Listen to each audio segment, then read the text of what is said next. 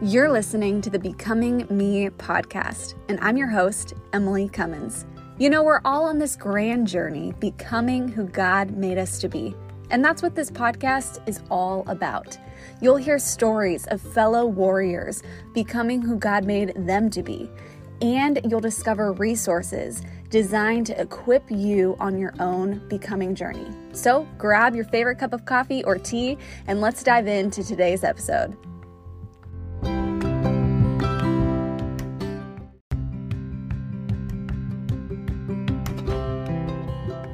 You're listening to the Becoming Me podcast, and I'm your host, Emily Cummins. You know, we're all on this grand journey, becoming who God made us to be. And that's what this podcast is all about. You'll hear stories of fellow warriors becoming who God made them to be. And you'll discover resources designed to equip you on your own becoming journey. So grab your favorite cup of coffee or tea, and let's dive into today's episode.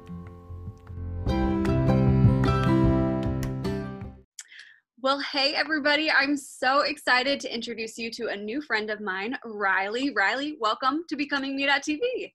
Thank you. Have you.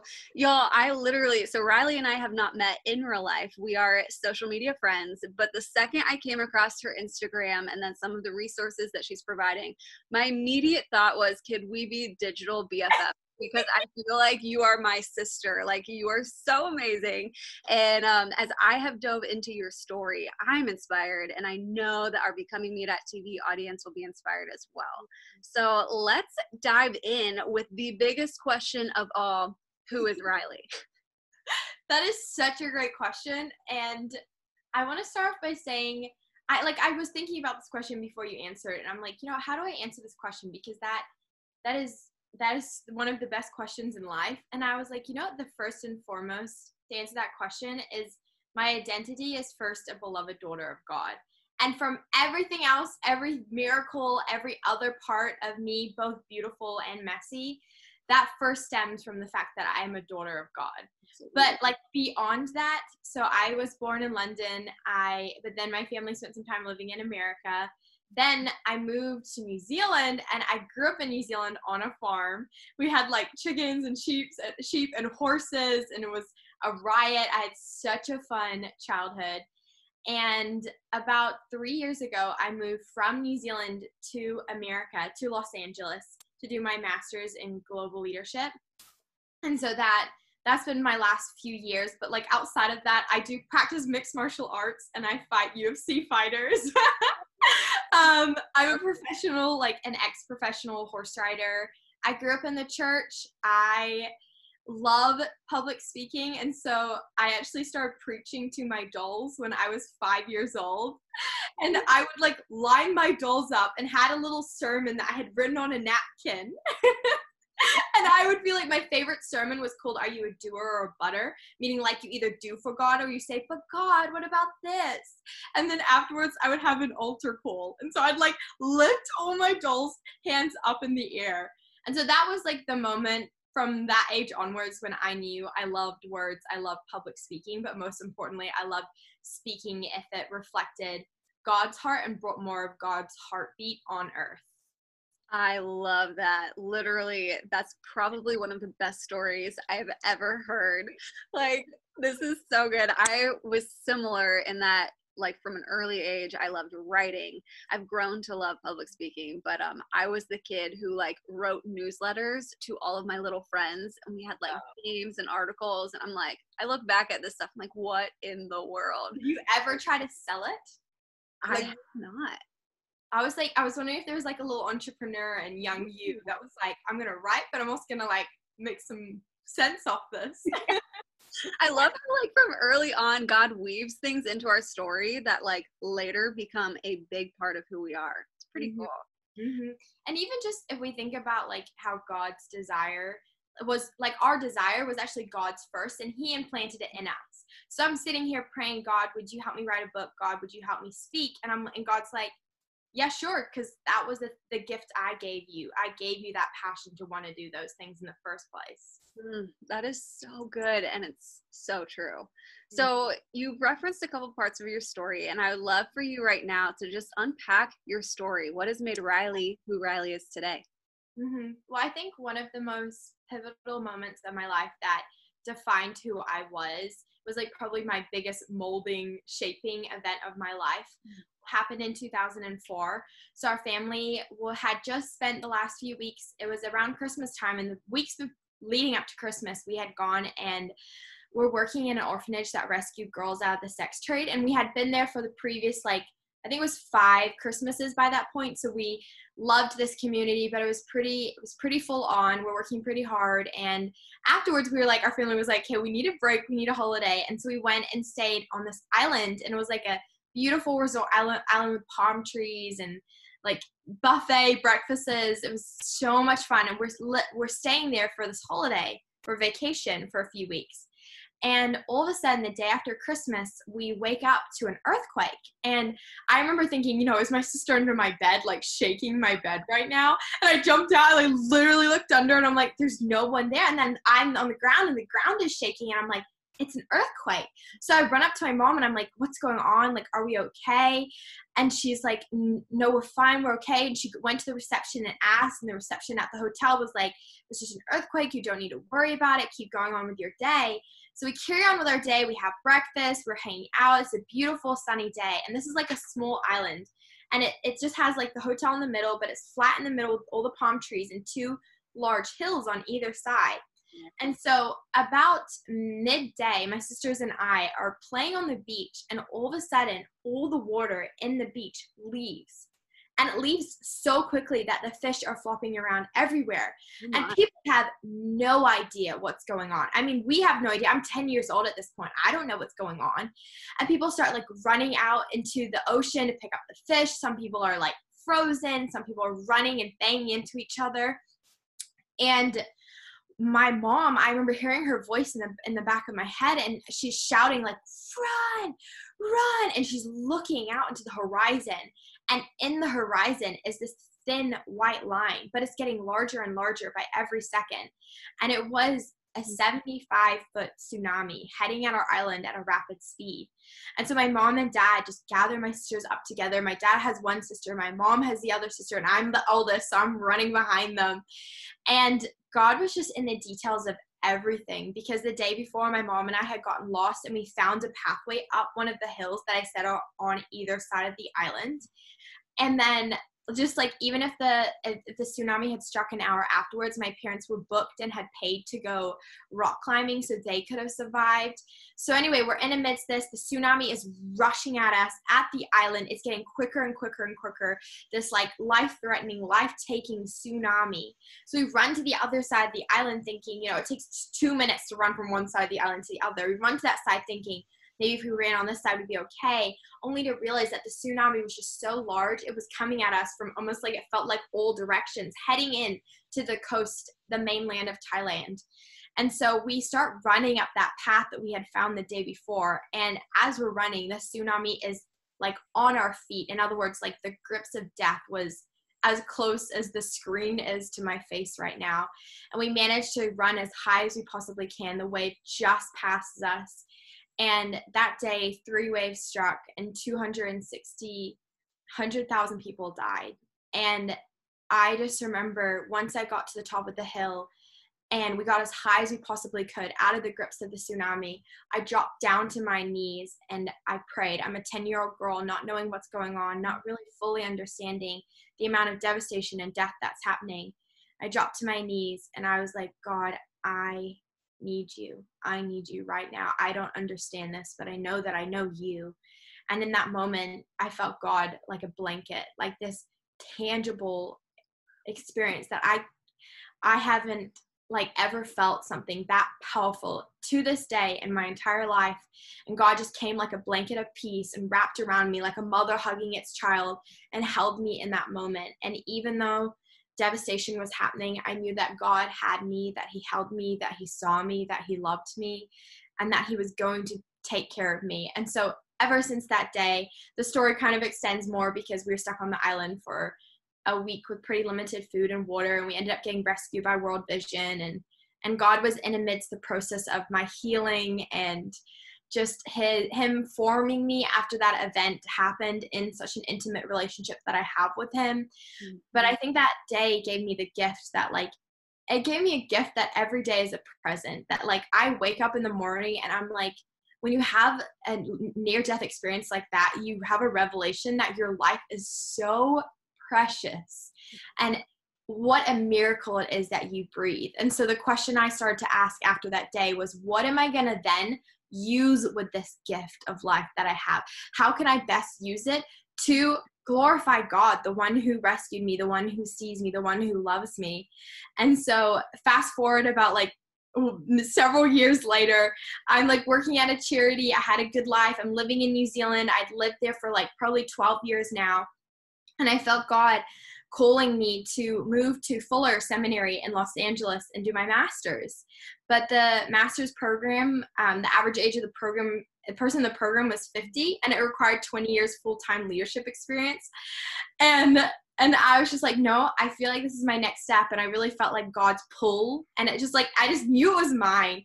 And so I applied to this program, and they actually got back to me, and they're like, sorry, we can't accept you. You don't have the age nor experience.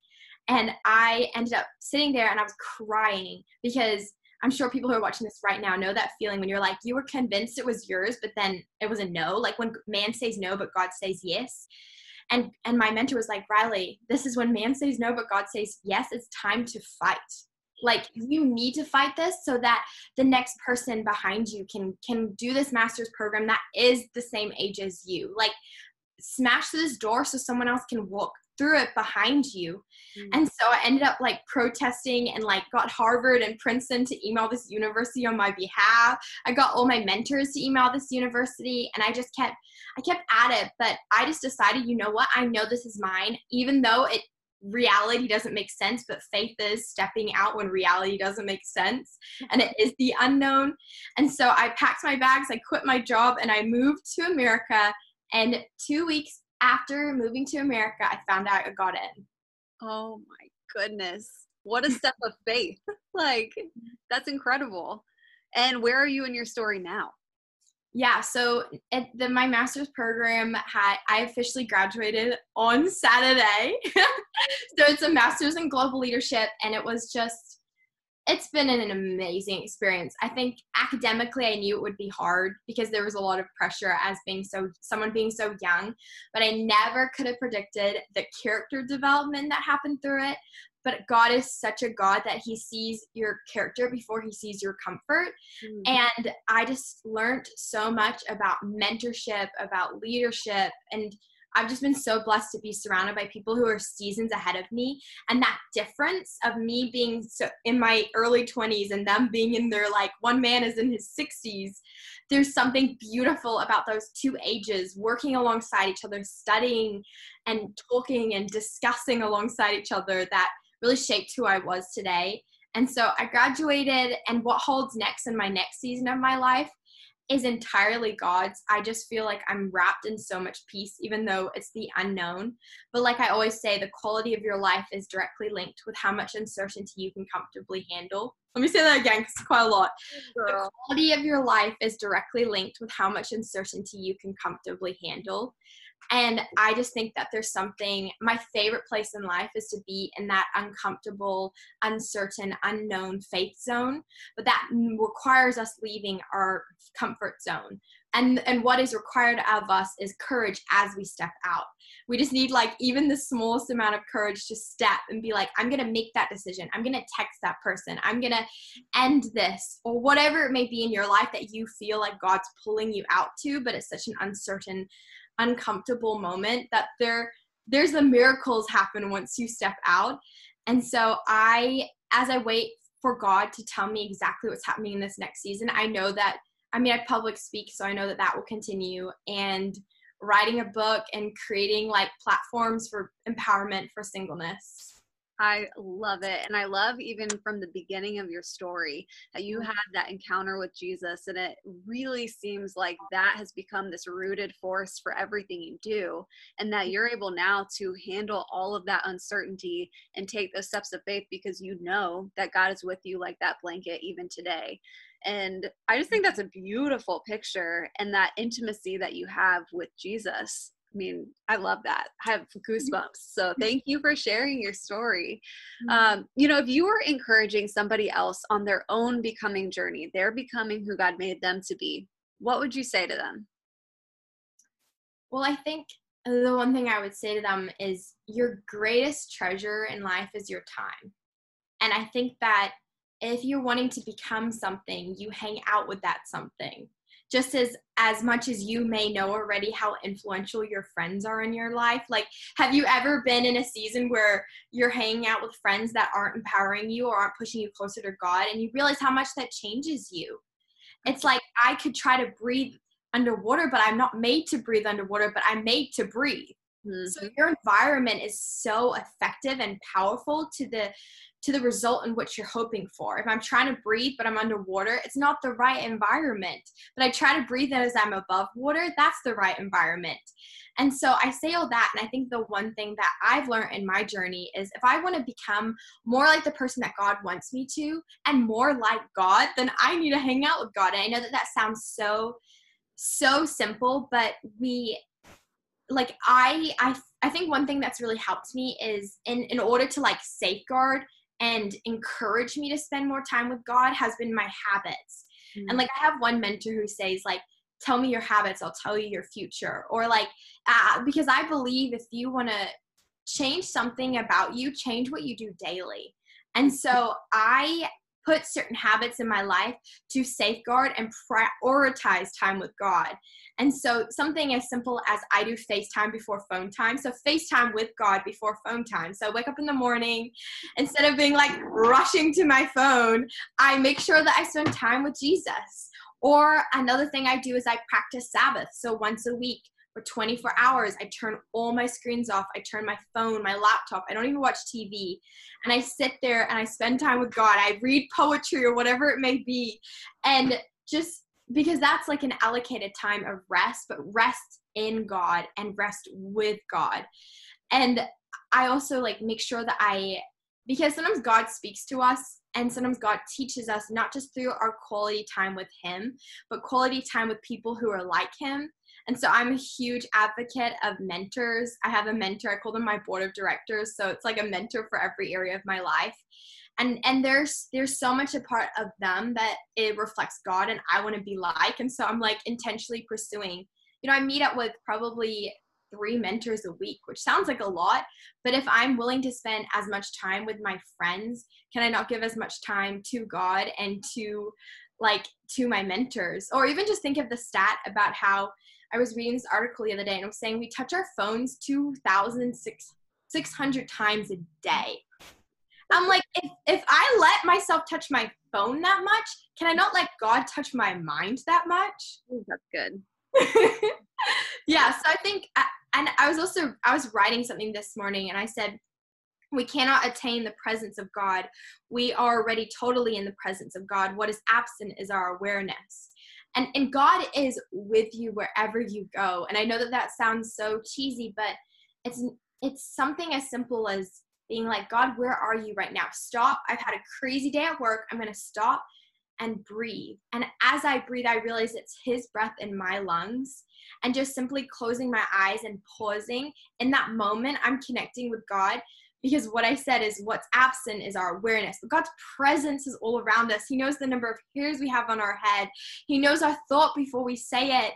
He knows so much more, and he loves you more than you can ever imagine. And so something that's so important is that, like I said, time, habit, and then also just awareness of his presence that never leaves us. I love that. It's so tangible and something that really all of us can apply. Riley, one other question I thought of as you were sharing, if someone was listening and they're like, man, that board of directors thing, that's a really good idea. Would you mind sharing what are areas of your life that you have a person on your board of directors? And then second, if somebody wasn't sure how to start finding a mentor or someone to be on their own board, how would you encourage them to find a mentor?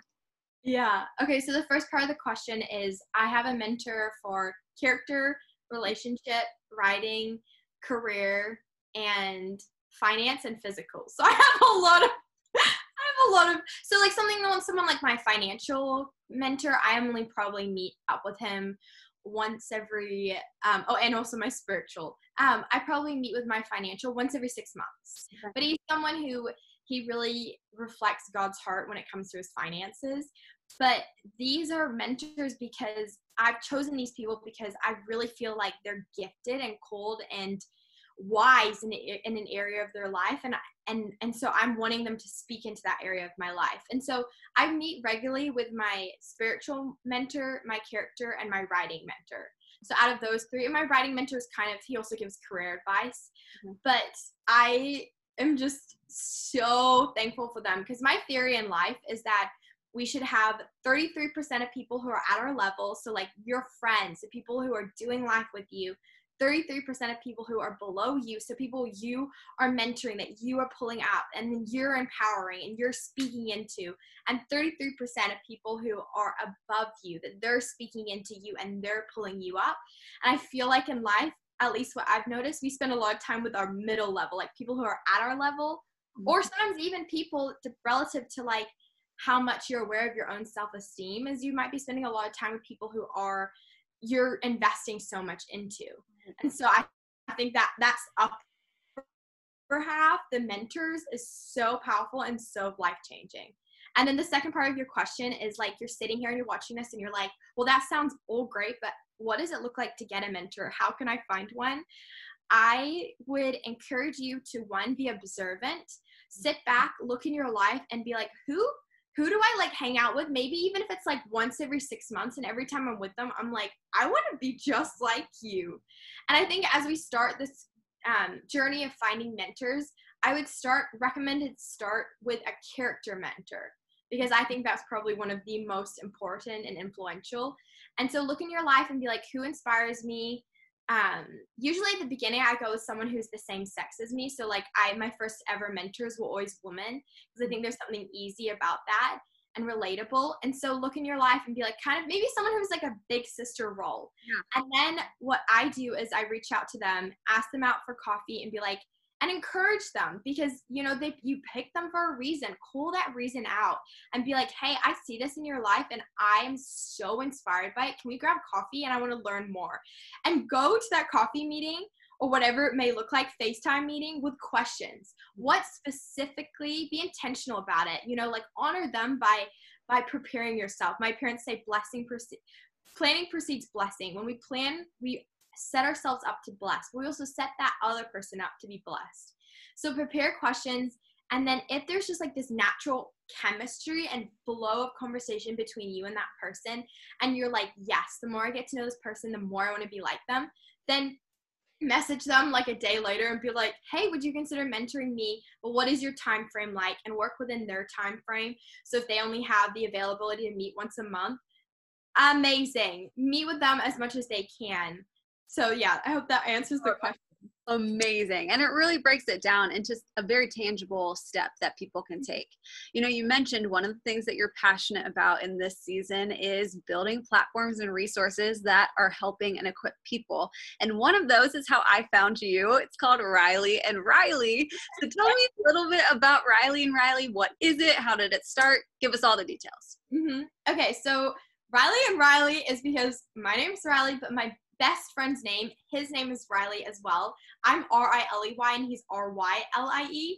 And we are both so passionate about singleness, especially because 56% of Americans are single, and yet the church, especially because I said earlier, I grew up in the church. So I was a pastor's kid, and I was very aware of the stereotypes and questions that singles get asked. And even if you come from an environment outside of the church, I know you feel that pressure. If you're anything over the age of 25, people are like, why are you single? Or like, they might assume that something's wrong with you, or that singleness is seen as a season of waiting. And it's not actually seen as an alternative pathway, or at least it isn't in the mainstream, as an alternative pathway of life and a baseline of life. And yet the Bible presents the argument that there is two baselines of life. One is marriage and one is singleness. And actually the author prefers singleness because of the freedom. And yet I just feel like there's lies and myths around singleness that I'm very passionate to debunk and speak into. And I also think that when singleness is an incredible baseline in order to know yourself, to know God, to build healthy friendships. And I think that especially if you're watching this and you have the desire to be married, one of my mentors, he runs this massive church, and he told me this story about how people kept coming into his office with marriage problems, and they would be like another one after another one. And he sat there and he kind of just had enough, and he turned to one of the couples and he was like, you know what, everything that you're saying right now is not a marriage problem, it's a singleness problem. And imagine how much if we took this season or the baseline of singleness and we were intentional as we are about marriage. I mean, it's sad when you look at churches and you think that there's marriage workshops, but we're the singleness workshops. Right. And yet half of our congregation or population is single. I just think that there's this lack of voice and empowerment, that you can be single and whole, that you can be single and empowered, and that you're not missing out on anything. In fact, you have the time and the freedom to really chase your dreams, that it isn't this waiting, that it's this active pursuit of the passions that you have in life. Awesome. I love it. And I love what you guys are doing at Riley and Riley. So if someone wanted to connect and check out all of your resources, how can they find you guys? Great question. So we are at our very baby stages of this whole community. We want to call it a community because that's our heart. We want to create a space where we have these intentional conversations around singleness and try to figure out how we can change culture. And so what we're doing right now is Instagram, and it's called @Riley and Riley. So RILEY and ANDRYLIE.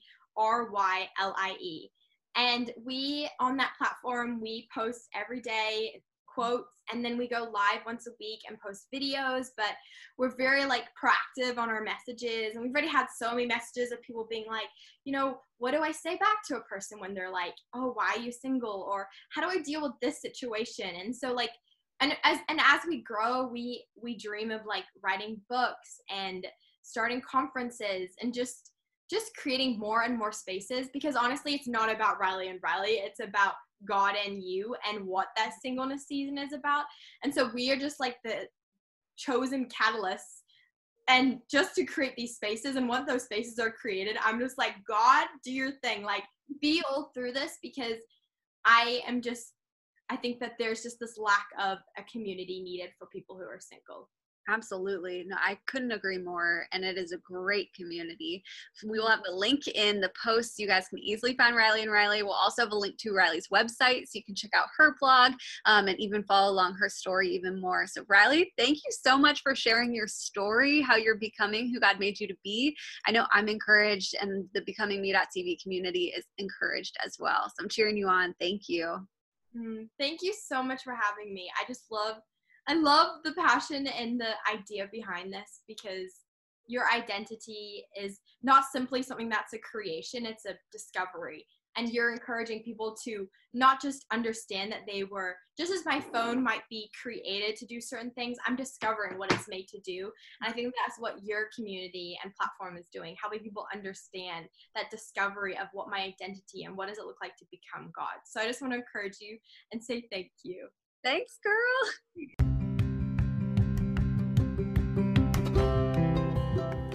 Thanks for tuning in to today's episode of the Becoming Me podcast.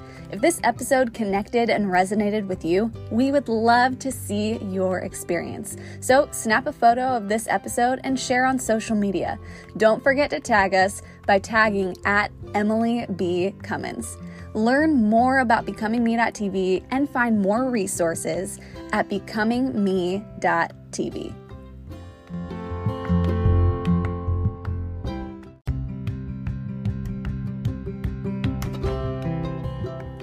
Thanks for tuning in to today's episode of the Becoming Me podcast.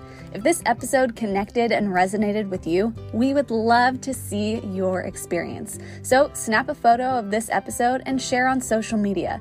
Don't forget to tag us by tagging at Emily B. Cummins. Learn more about BecomingMe.tv and find more resources at becomingme.tv.